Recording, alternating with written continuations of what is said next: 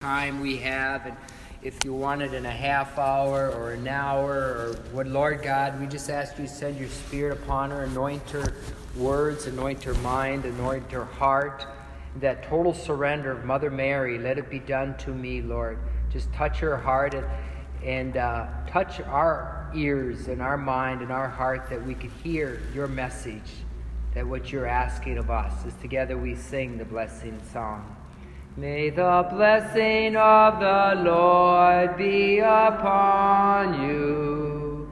We bless you in the name of the Lord. May the blessing of the Lord be upon you. We bless you in the name of the Lord.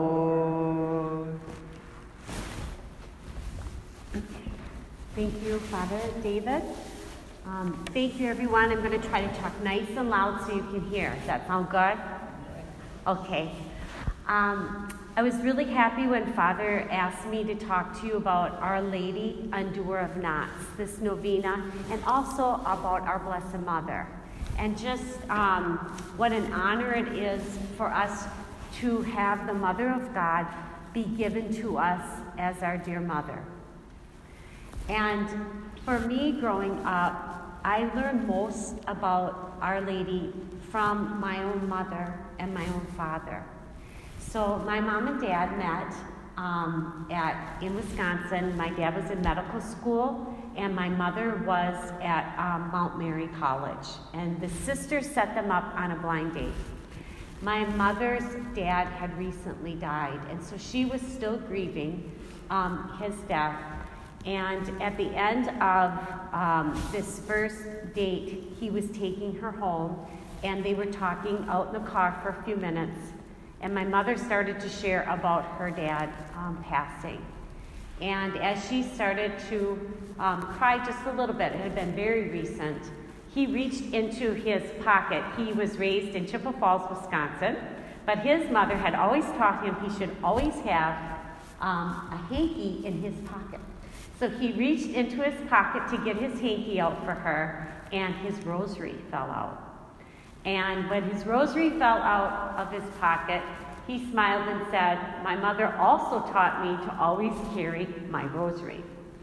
And so their love story began. She said as soon as that rosary fell out, she knew that this was the one. Isn't that funny? And they did, sure enough, go on to marry and raise a family in Chippewa Falls, Wisconsin. And through the years of practicing medicine and raising 8 children, they learned how to lean into Our Lady and the Rosary to keep their family on the right path. And so we did pray the Rosary together as kids. We had a beautiful statue of Mary in the house.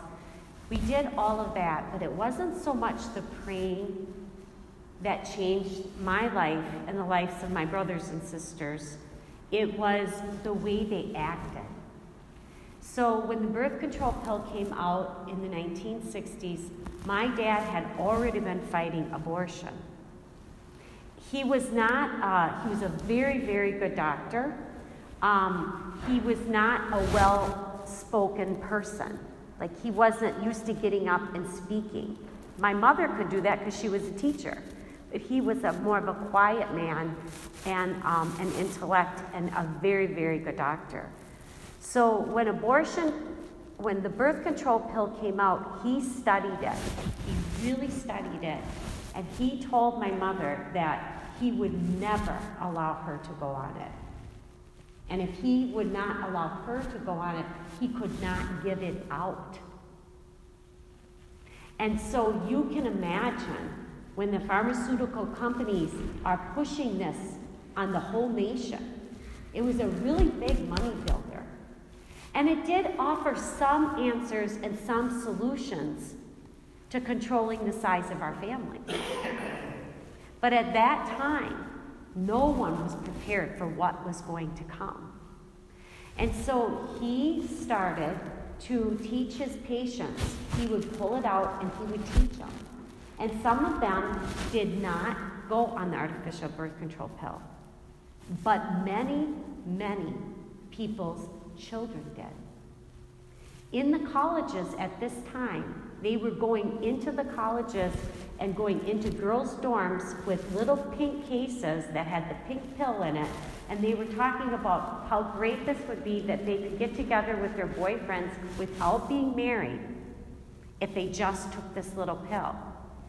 And in some of the research that I've done, many of the women who were given this pill didn't want it. They were like, well, why would we want that?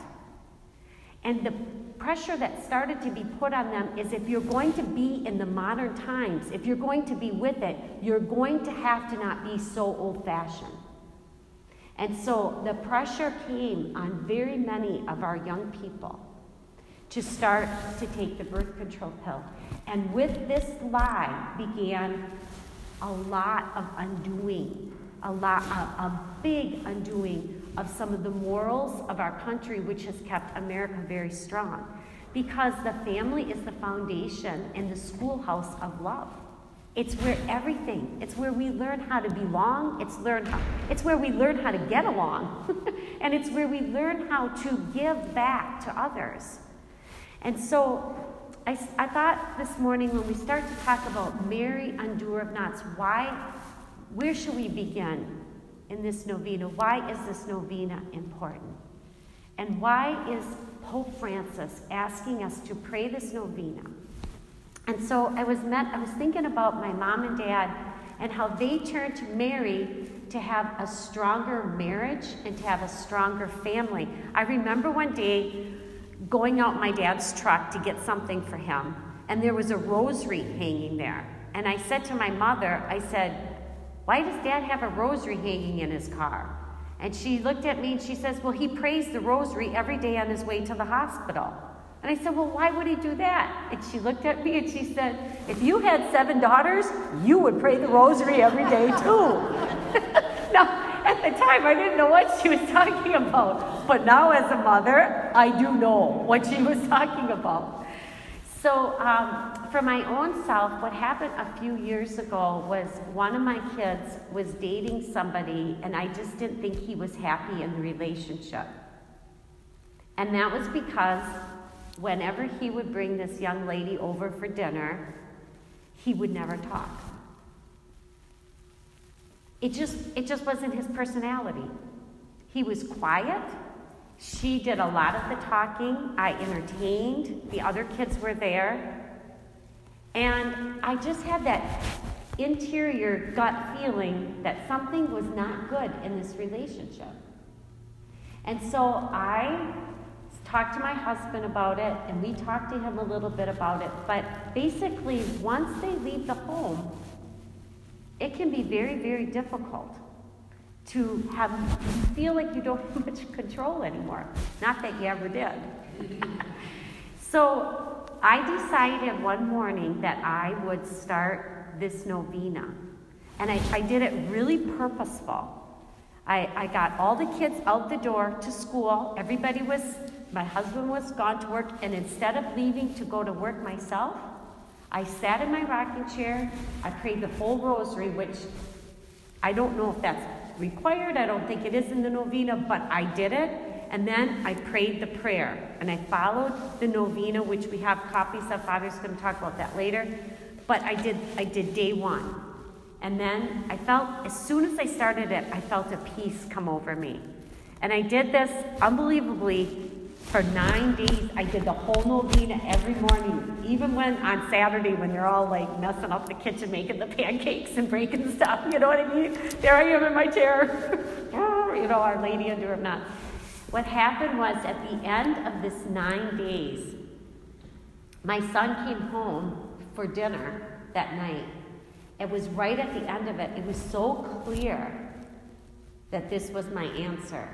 He came home, we were having dinner. I asked how, college was going, how things were going, and then I asked how this relationship was going. And he just looked at me and he said, Mom, I broke up with her. I said, and I'm so happy, but I didn't act like it. "Oh, why did you do that?" He goes, "I don't know, but in the last couple weeks, for some reason, every time she talked disrespectfully to me, I stood up for myself and said, 'Please do not talk that way to me.' And the more I stood up for myself, she would want to go in the afternoon and watch a movie, and he wanted to go study. But he had been going and watching movies and doing what she wanted all the time. His grades were slipping, and he wasn't happy because he felt so pressured to please her. And he goes, "I don't know, I just started doing what I felt like I was supposed to be doing, like studying."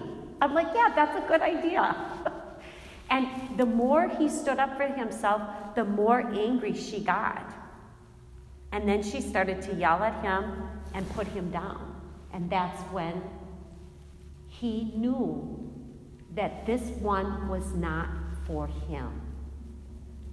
After they broke up, it became really weird. Her emails, her text, everything, because he showed me some of them. And I said to him, "Michael, do not ever allow anyone to talk to you that way." I said, "No, you have to pray for her and you forgive her, because she has been brought into a world where that's what we do with people. If they don't give us what we want, we walk all over them and we treat them this way. But that is not how we act." I said, "Do not reply back to her. Do not be cruel to her. Do not respond at all. But you need to know that this is not about you. It is about her struggle to try to make sense of this world." I believe that young lady came back to the faith and is now practicing and is happily married. But sometimes God has to stand up to what is right and wrong through us. Through us. We have to let the light of our faith penetrate us, and we have to be open to letting the truth be spoken when it's important. That novena taught me not only is it important to pray for the graces, but then to recognize how God's going to undo some of these knots. It's going to be through me and you standing up for what is right, and then asking God to help us to correct what's wrong. What's wrong in me, yes, and what's wrong in other people, yes, but also to help us to see each other the way He sees us. His friends down at the dorm. So he went to my son went to the University of Minnesota. His friends in the dorm noticed the change in him. They noticed the change in him. And he was able to witness to his faith through this, because he always went to church at the University of Minnesota. He always went to the Newman Center and went to Mass. And he would invite the guys to go in his dorm, but he was more like, my son had a line, and he'd say, he'd always just say, how would he say it? "You should go." He didn't ask them if they wanted to. He'd go, "You should do this. You should do this." And sometimes they would just, because somebody's going to lead you. And what the problem we have right now is we don't have enough leaders. We don't have enough people who are strong and who are teaching people, this is what you should do. This is what you should do. One of my, I have 6 sisters and a brother. And my brother, during some time of his college years, he had decided that he wasn't going to go to Mass anymore. And my dad caught wind of it through my sisters or, my mother. And he came home and they were having breakfast. And my dad just looked at him and said, I heard you weren't going to Mass anymore. And he just said, yeah, that's right. I'm not sure what I believe in. And he said, well, I can tell you this much. There is nothing that is more important than the Holy Eucharist. That's what he said. He said, so I think you should get to confession and get back to Mass. You should do this. And he did.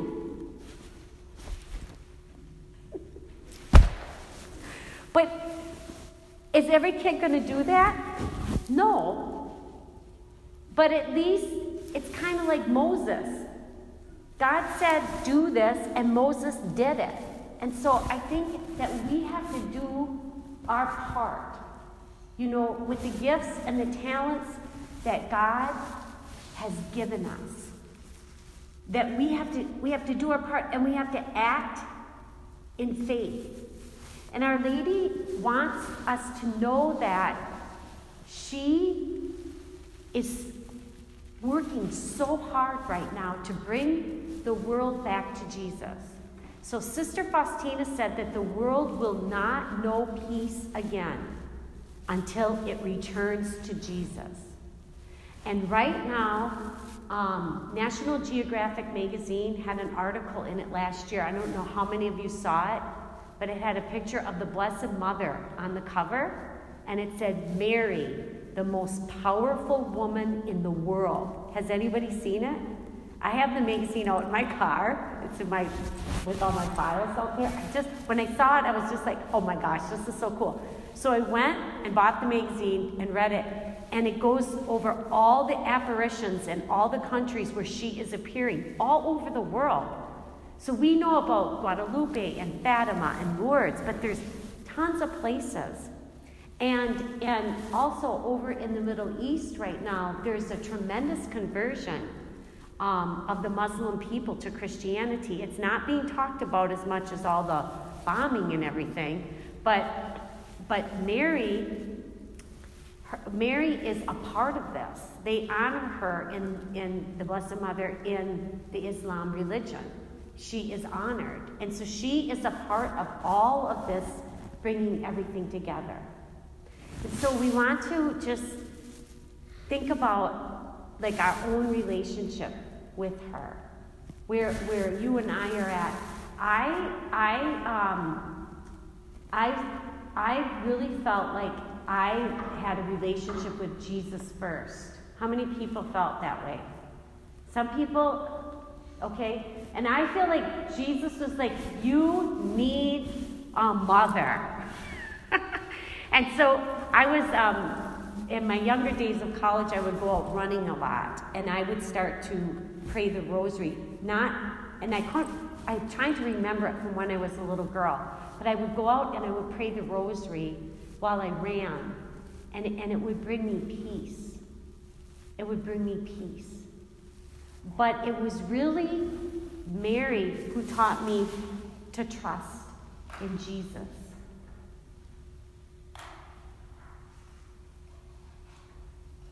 Because she did.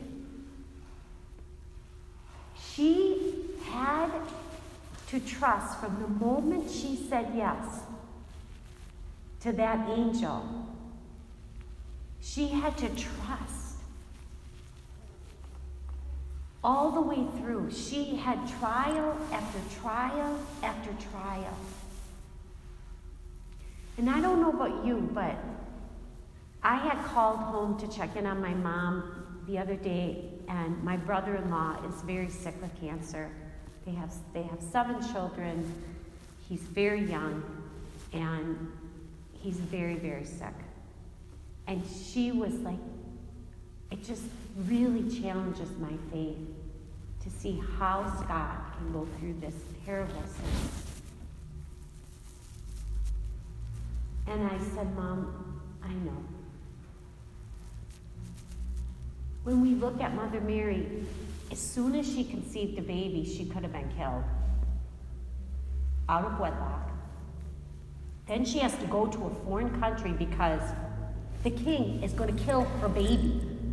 So she has to go to a foreign country. That'd be like you and I going to Europe or going to, you know what I mean? To have to leave your country with your baby because the president is going to come and kill your baby. You got to get out through the country and live someplace else with people you don't know. Then they move back. And then eventually Jesus is teaching. And some of the people love him and some of the people hate him. It's just like us. Some of the people love us as Christians and some of the people hate us as Christians. Mary lived through all of this. But Pope John Paul II said that perhaps the deepest kenosis of faith was when she stood under that cross. And I think, how did she stand under that cross and not have a heart attack and die? Like, how I can't imagine. I have a friend of mine, some of you met her, Brenda, came with us. When she was a new mother, we both were new mothers together. Both of our sons were born at the same time, and we named both of them Michael, unplanned. That was kind of fun. Then we both ended up working part-time together in youth ministry. And she told me this story. She was meditating on the passion of Jesus for Lent. And she asked God if he would show her how Mary felt. And that he could do it however he wanted. But she wanted to have a deeper understanding of Mary's love for Jesus and for us. And she said a couple nights later, she had this dream.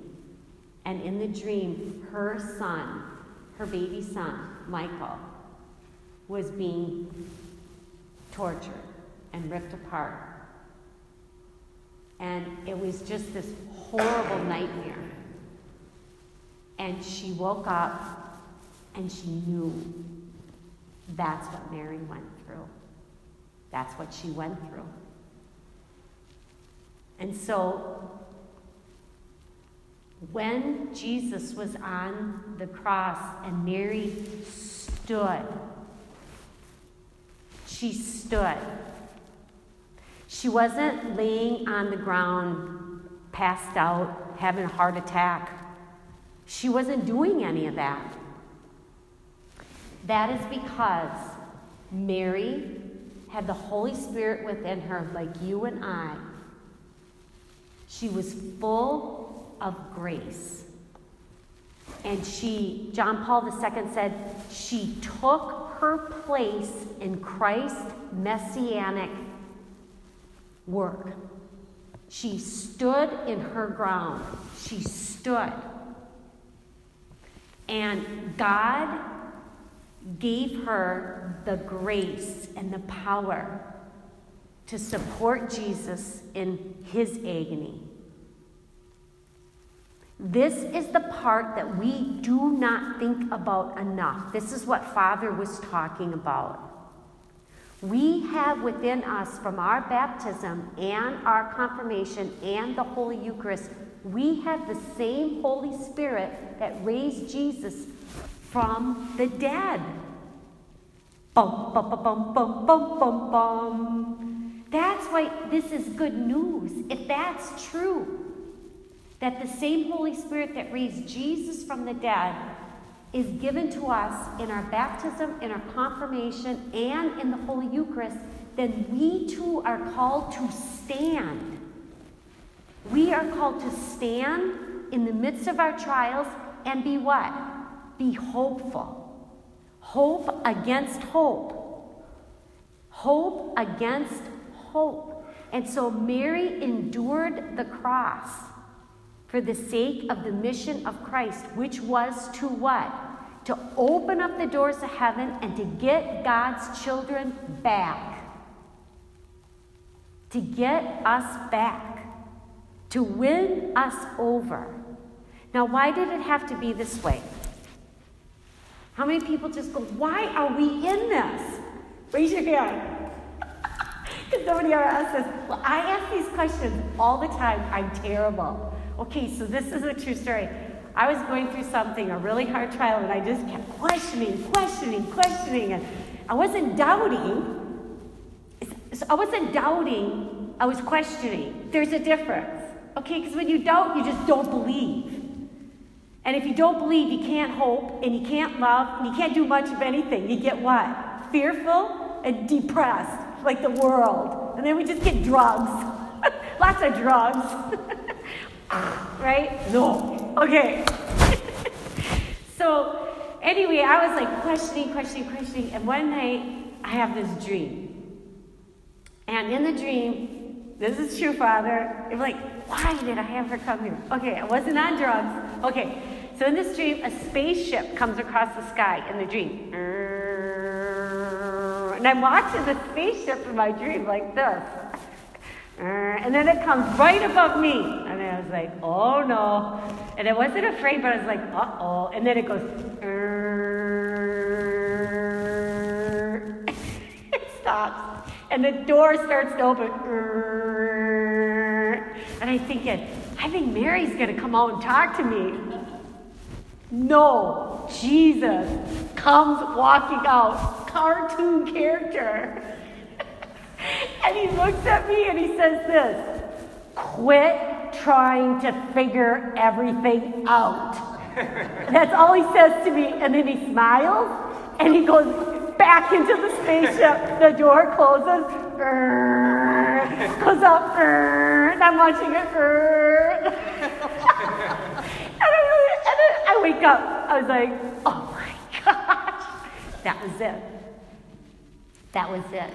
I knew, you know that story in the Bible? If you stand and knock at the door long enough, like he's going to answer you.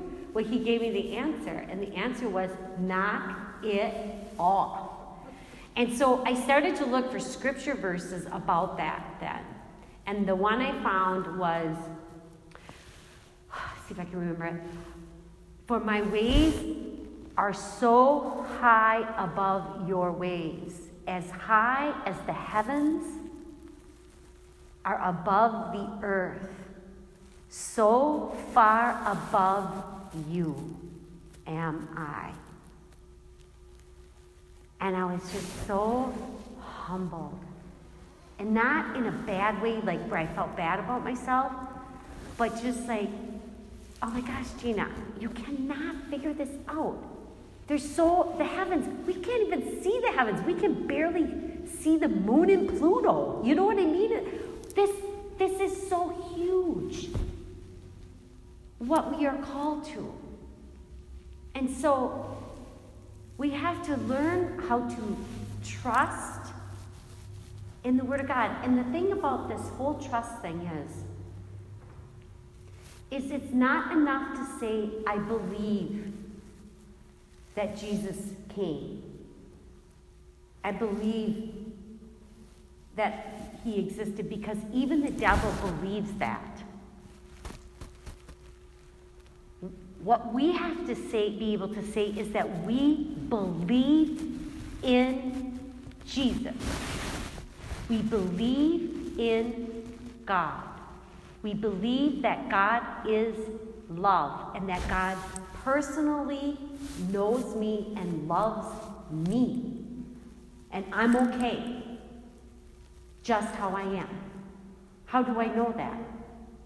Because God made me in my mother's womb. He brought me into existence. He did it. My parents nurtured and cared for me. But God formed me. He made me, and he knows me. And so I have to believe that even though I have suffered in my life, that his love is greater. When I was going through a healing process, which is part of this whole undoing of knots, I've done the novena several times. I'm doing it right now for one of my other daughters. But I had done it for myself because I had just gone through a lot of suffering in junior high. So I really, really suffered a lot in junior high. And when I did the novena, I remembered a time when I turned 11 years old, so that's right when you're starting junior high, that I had my golden birthday, and I had asked and asked and asked to have a birthday party. Now, when you have 8 kids, you don't get a birthday party every year. You get family birthday party with cake. And I always got mine on the 4th of July because they were closed, so it was convenient. So this year I just kept asking and asking for a birthday party with my friends on my birthday, golden birthday, July 11th. And what happened was I got my golden birthday, July 11th, on the 4th of July. That's the way it was. But my friends got to come over. And my dad did not realize that I wasn't a little kid anymore. And he thought it would be funny to play a joke on me. And he turned me over and gave me a birthday spanking in front of these girls. And he had put, like, on my bottom his hand, so when he was spanking me 11 times, he didn't think it was hurting me, but what he didn't realize was that he was crushing my heart. I was so humiliated in front of these kids, and they were all laughing, which, of course, they were laughing at me, is how I took it. So, anyway, and so middle school began, right? So anyway, this memory came back to me, and I remembered it, and I still felt that same pain and that same sorrow. And I've been doing this novena, and I've been praying for healing. And I forgave my dad. Of course I forgave him. He just like Jesus on the cross, right? Father, forgive him. He does not know what he does, right? So I forgave him. And then I had another dream. And in this dream, it was like, I'm going to tell you, I haven't shared this with everyone. I think God gives me dreams because I talk a lot, so it's one way to get in there when I'm sleeping. But anyway, in this dream, I was talking to God, and I was looking up to the heavens, right? And it wasn't like I could see God. I was just looking up to the heavens, and I was like very, because we're supposed to be childlike in our faith, but that doesn't mean like being like a little child, right? It's just childlike. And I said, Father in heaven, I give you, and it was that memory, that spanking in honor of the Holy Trinity. That's what I said. I give it to you in honor of the Holy Trinity. And the heavens parted. And there was the face of my Father, but it was God the Father in him, and he was belly laughing. And he said, Amen. And I woke up and I just started laughing. And I thought, oh my gosh, I just saw a glimpse of God the Father. I saw him.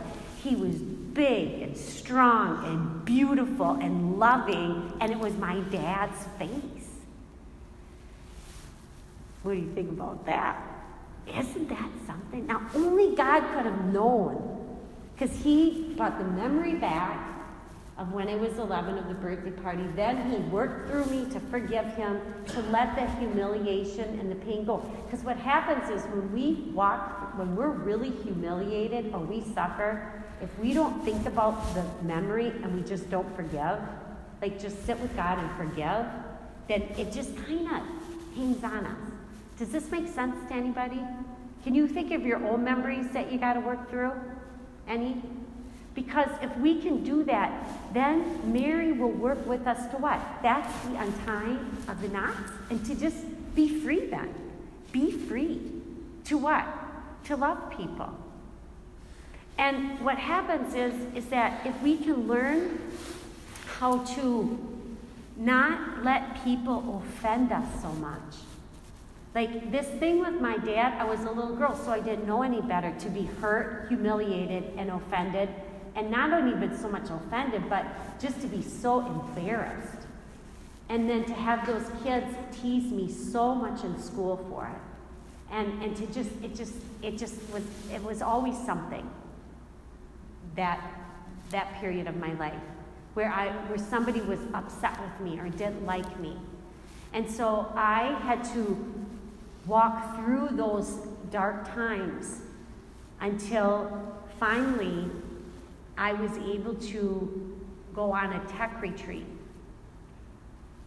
And it was on a tech retreat that I encountered Jesus.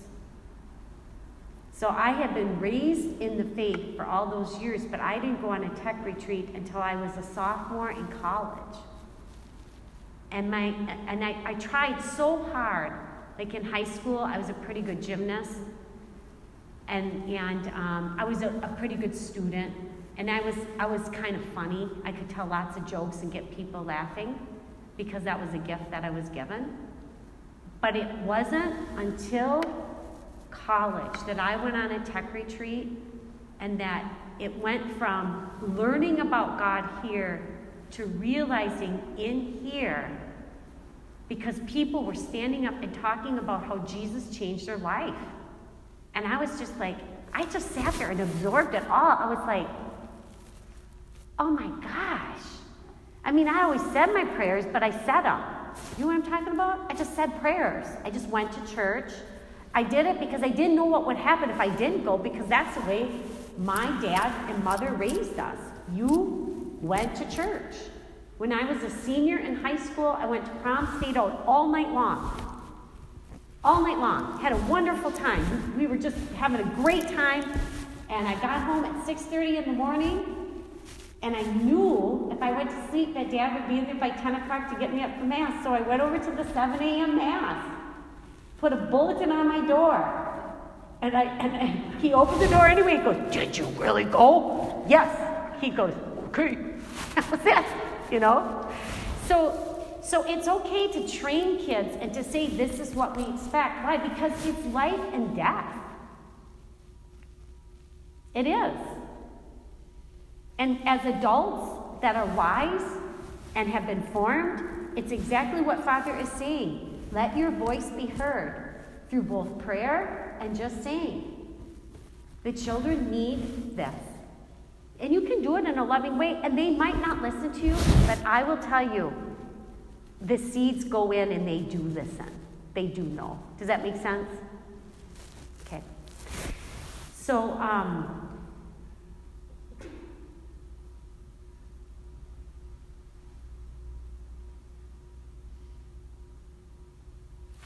So what happened was, after I went on this tech retreat, I was right here, I was in the Twin Cities, a sophomore in college, and I went in the chapel, and there was a picture of Jesus by the Blessed Sacrament, and I stayed up all night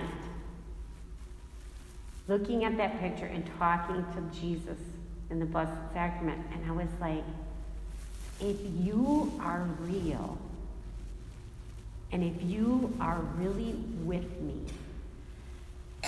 this is a game changer. And I wept most of the night. And I got up early when the sunrise was coming up over the cities, and I said, I will never, ever look at the world the same again. And then from there, the Lord just took me by the hand, and he started to lead me. But on this retreat, they always send home a Bible verse for everyone. And guess what my Bible verse was? I still have this little thing. You know? Matthew 28:18. And behold, I am with you always till the end of the world, which is what you have. That's the promise. I am with you. And I am is God. I am God, and I am with you, and you are mine, and I am yours. And it changes everything. And so,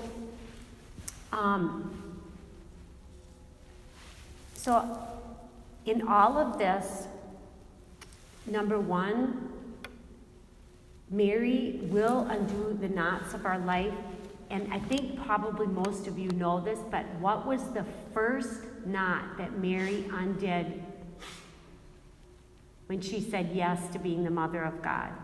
She undid the knot of Eve. So Mary's whole existence undid the knot of Eve. And by bringing Jesus into the world,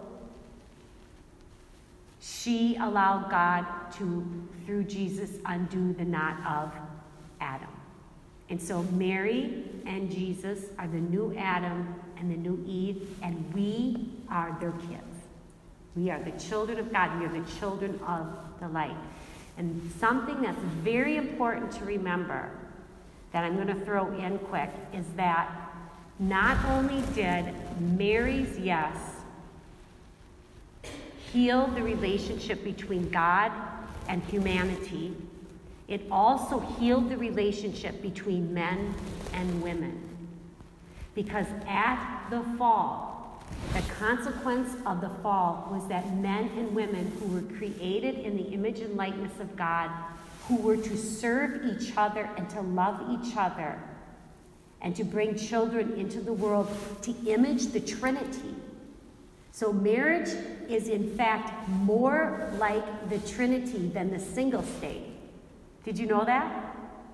Marriage is more like the Trinity than the single state of consecration. The consecrated person is supposed to show us the eschatological meaning of our life. That's a big word. I wanted to impress you with one. I had to look it up in my smartphone. It means the final things. They are to point to the final things. Death, heaven, death, judgment, heaven, and hell. That's what the consecrated person is to image. The married people are to image the image and likeness of Christ, which is Trinity. And it is constant love. I love you, you love me, and the love pours out to everyone. Isn't that beautiful? And when the first Christian marriages were formed, people were so excited. Not excited, that's a bad word. The people were so drawn, the people who weren't Christian were so drawn to these families because there was so much love. We had a student that came to visit our home from China, and he slept on the couch. And in our book, if you come and visit me in South St. Paul anytime you want, we got the living room wall. We have the Sacred Heart of Jesus up there. I took it in and matched the paint. So it's red. It's this beautiful red. It's the Sacred Heart of Jesus wall. And we wrote Bible verses on all of the walls and painted them. I said, we're going to be surrounded with peace here. And then we got just stuff everywhere, saint books, and, it's beautiful. It's a beautiful little house decorated with all our favorites. We got St. Joseph statue out there and all this stuff, right? And he comes into this house, and he's sitting around the table, and he thinks our family is big, with 4 kids and 2, a mom and a dad. And he's like, in my country, we can only have 1 child. And my parents don't live together because one is forced to take a government job here and the other is forced to take the other job here. So I've never lived together with my parents. And in the morning when I woke up to make coffee for him, he's on the couch reading the lives of the saints. And he was attracted to, he goes, look at how wonderful this is. You can sit around the table and talk and laugh. Stuff we take for granted, other people don't have. And so what we want to do is we want to recognize that the love and the goodness that we have in our families as Catholics is from God, and it's holy. And if we can do that, then when we irritate each other, when you know how we get offended even with our loved ones at home, right? Like Father's joke, right? But some of us take it beyond a joke, Father. And so we need to let go for the sake of love and not be so offended and to not be so self-absorbed, but to what? To be grateful. To be grateful. Because once we start to be grateful and we forgive, then we can share our gifts and we can share our talents, and we can help build up the kingdom of God here on earth. And it begins in our family and in our parish family. And when we start to do what Father was talking about, getting critical, people are thinking, oh, that can't happen, that can't happen. Why can't it happen? Why can't we build this or have this or do more for our elderly or do more for our youth? Why can't we? And I'm going to tell you what, don't let the bankruptcy thing stop you. Don't let that stop you. That, God allowed that because he is cleaning out the rubble. He is cleaning up his house. And don't give that too much attention. But pray and ask Our Lady to protect us and to help us and to keep bringing the faith to our children and to the family. We're down in the Twin Cities, and I have all these high school kids that we're trying to bring to the Lord.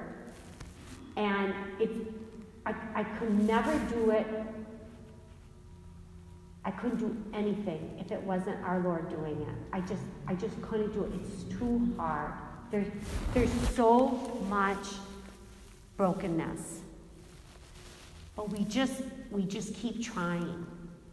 And so we pray at our parish, we pray 3,000 rosaries for this summer pilgrimage we do. We do 1,500 rosaries per bus.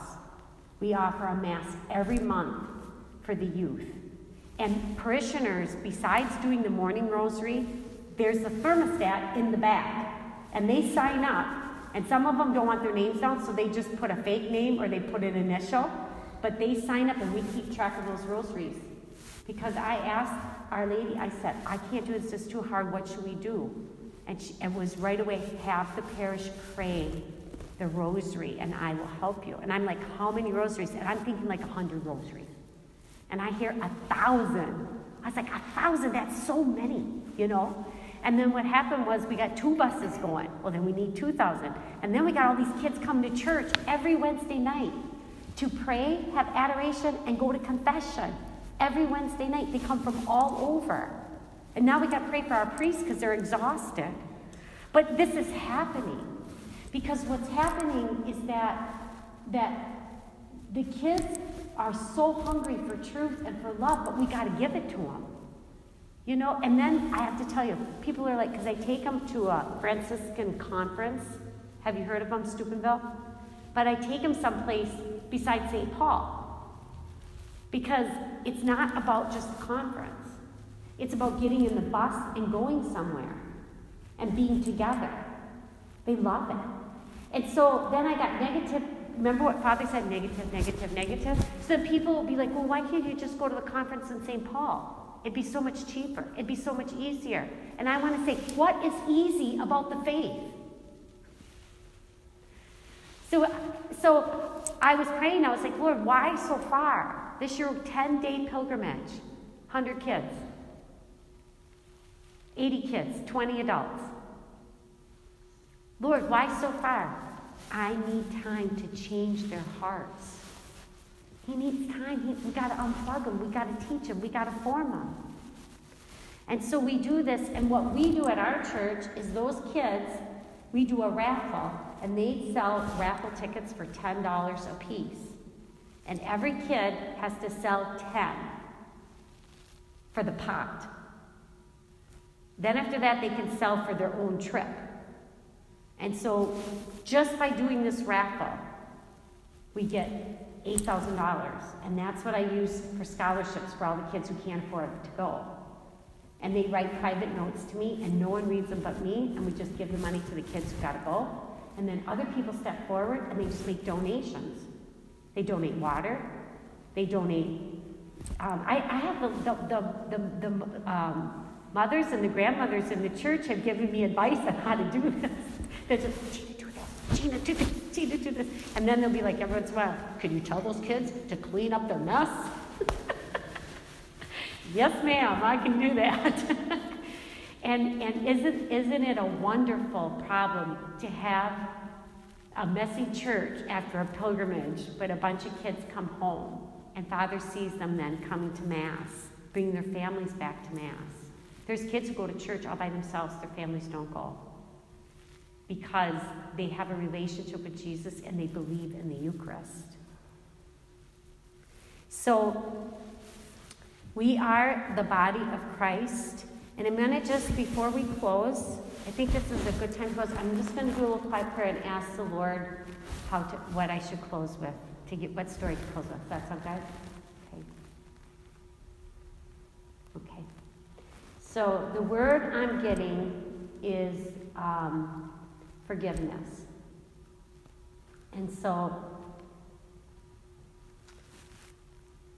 something that Pope Francis said in his letter on joy to the church is he said that God our Father is kindly requesting that everyone return to the church now. And he stated it so humbly and kindly requesting that we return to the church. And so our job is going to be to let people know that. There was a woman that I read a lot of her books, Corrie ten Boom. Has anybody read her? Okay, so this is the story that's coming to me to share with you. When Corrie was a little girl, she and her dad were going into town, and she was like 10 years old, 11 years old. He had a suitcase filled with heavy clocks because he was a clock fixer, and when they go into town, these clocks were all fixed, and he would go into town and return them to the customers, and he'd get new clocks, but he always did his work at home. So she was going with them. And on the way into town, she said, "Daddy, can you tell me where babies come from?" And she was asking questions about sexuality. And he looked at her and he said, "Corrie, will you carry my suitcase for me?" And she got up, she tried to carry it. She said, "It's too heavy, Daddy." And he said, "That's like the question you asked me." He said, "Will you trust me to carry this for you? And when you're old enough, your mother and I will tell you." And she said, "Okay." So years later, she and her family was sent to a concentration camp. Her sister did not survive. Her dad did not survive, but she did survive. She said one night when she was in this concentration camp with bugs in the mattresses and hardly anything to eat, she felt like she was going to go mad. Like, that whole negativity thing, that's what it is.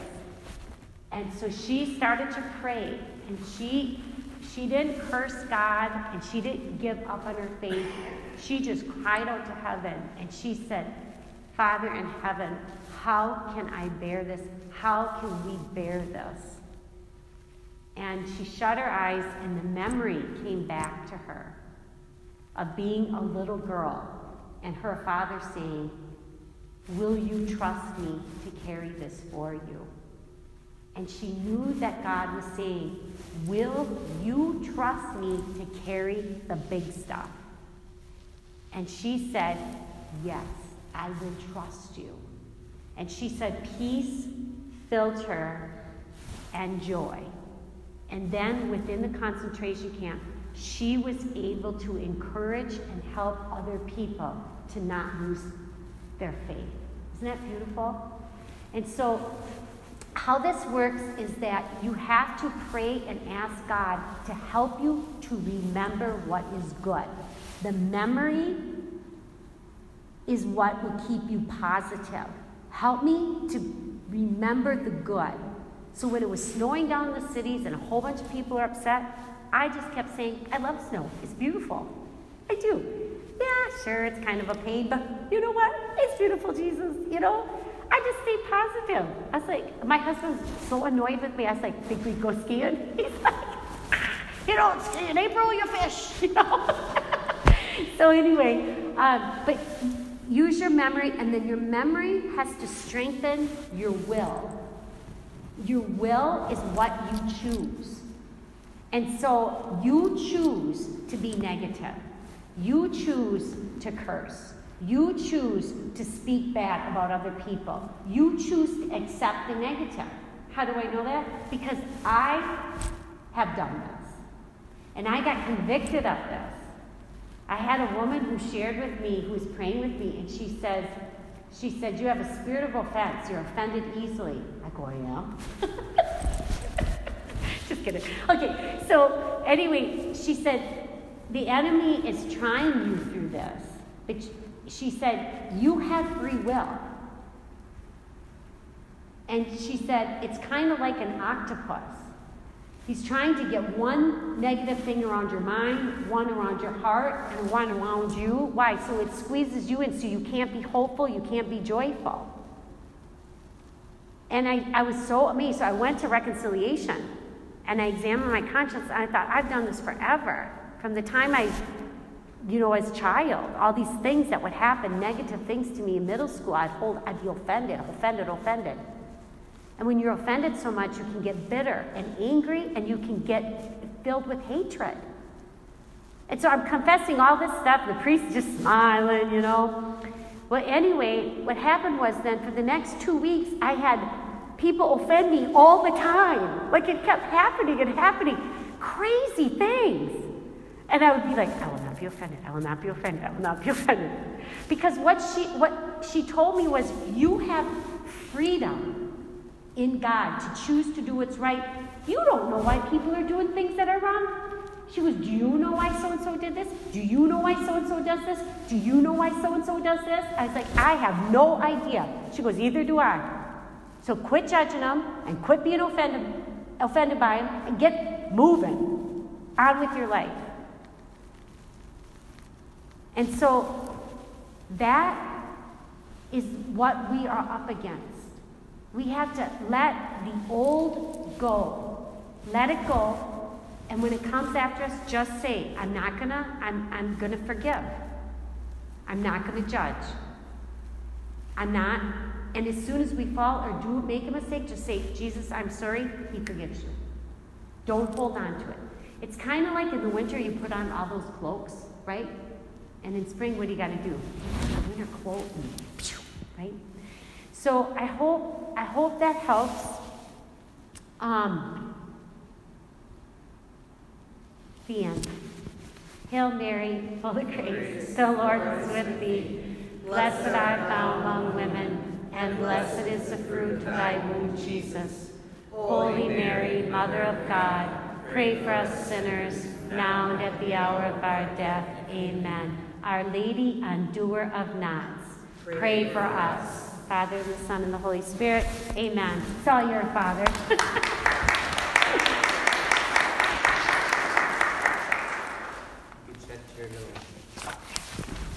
Okay, just want to thank you all for coming. And Gina was here yesterday, and we kind of brought together some ideas.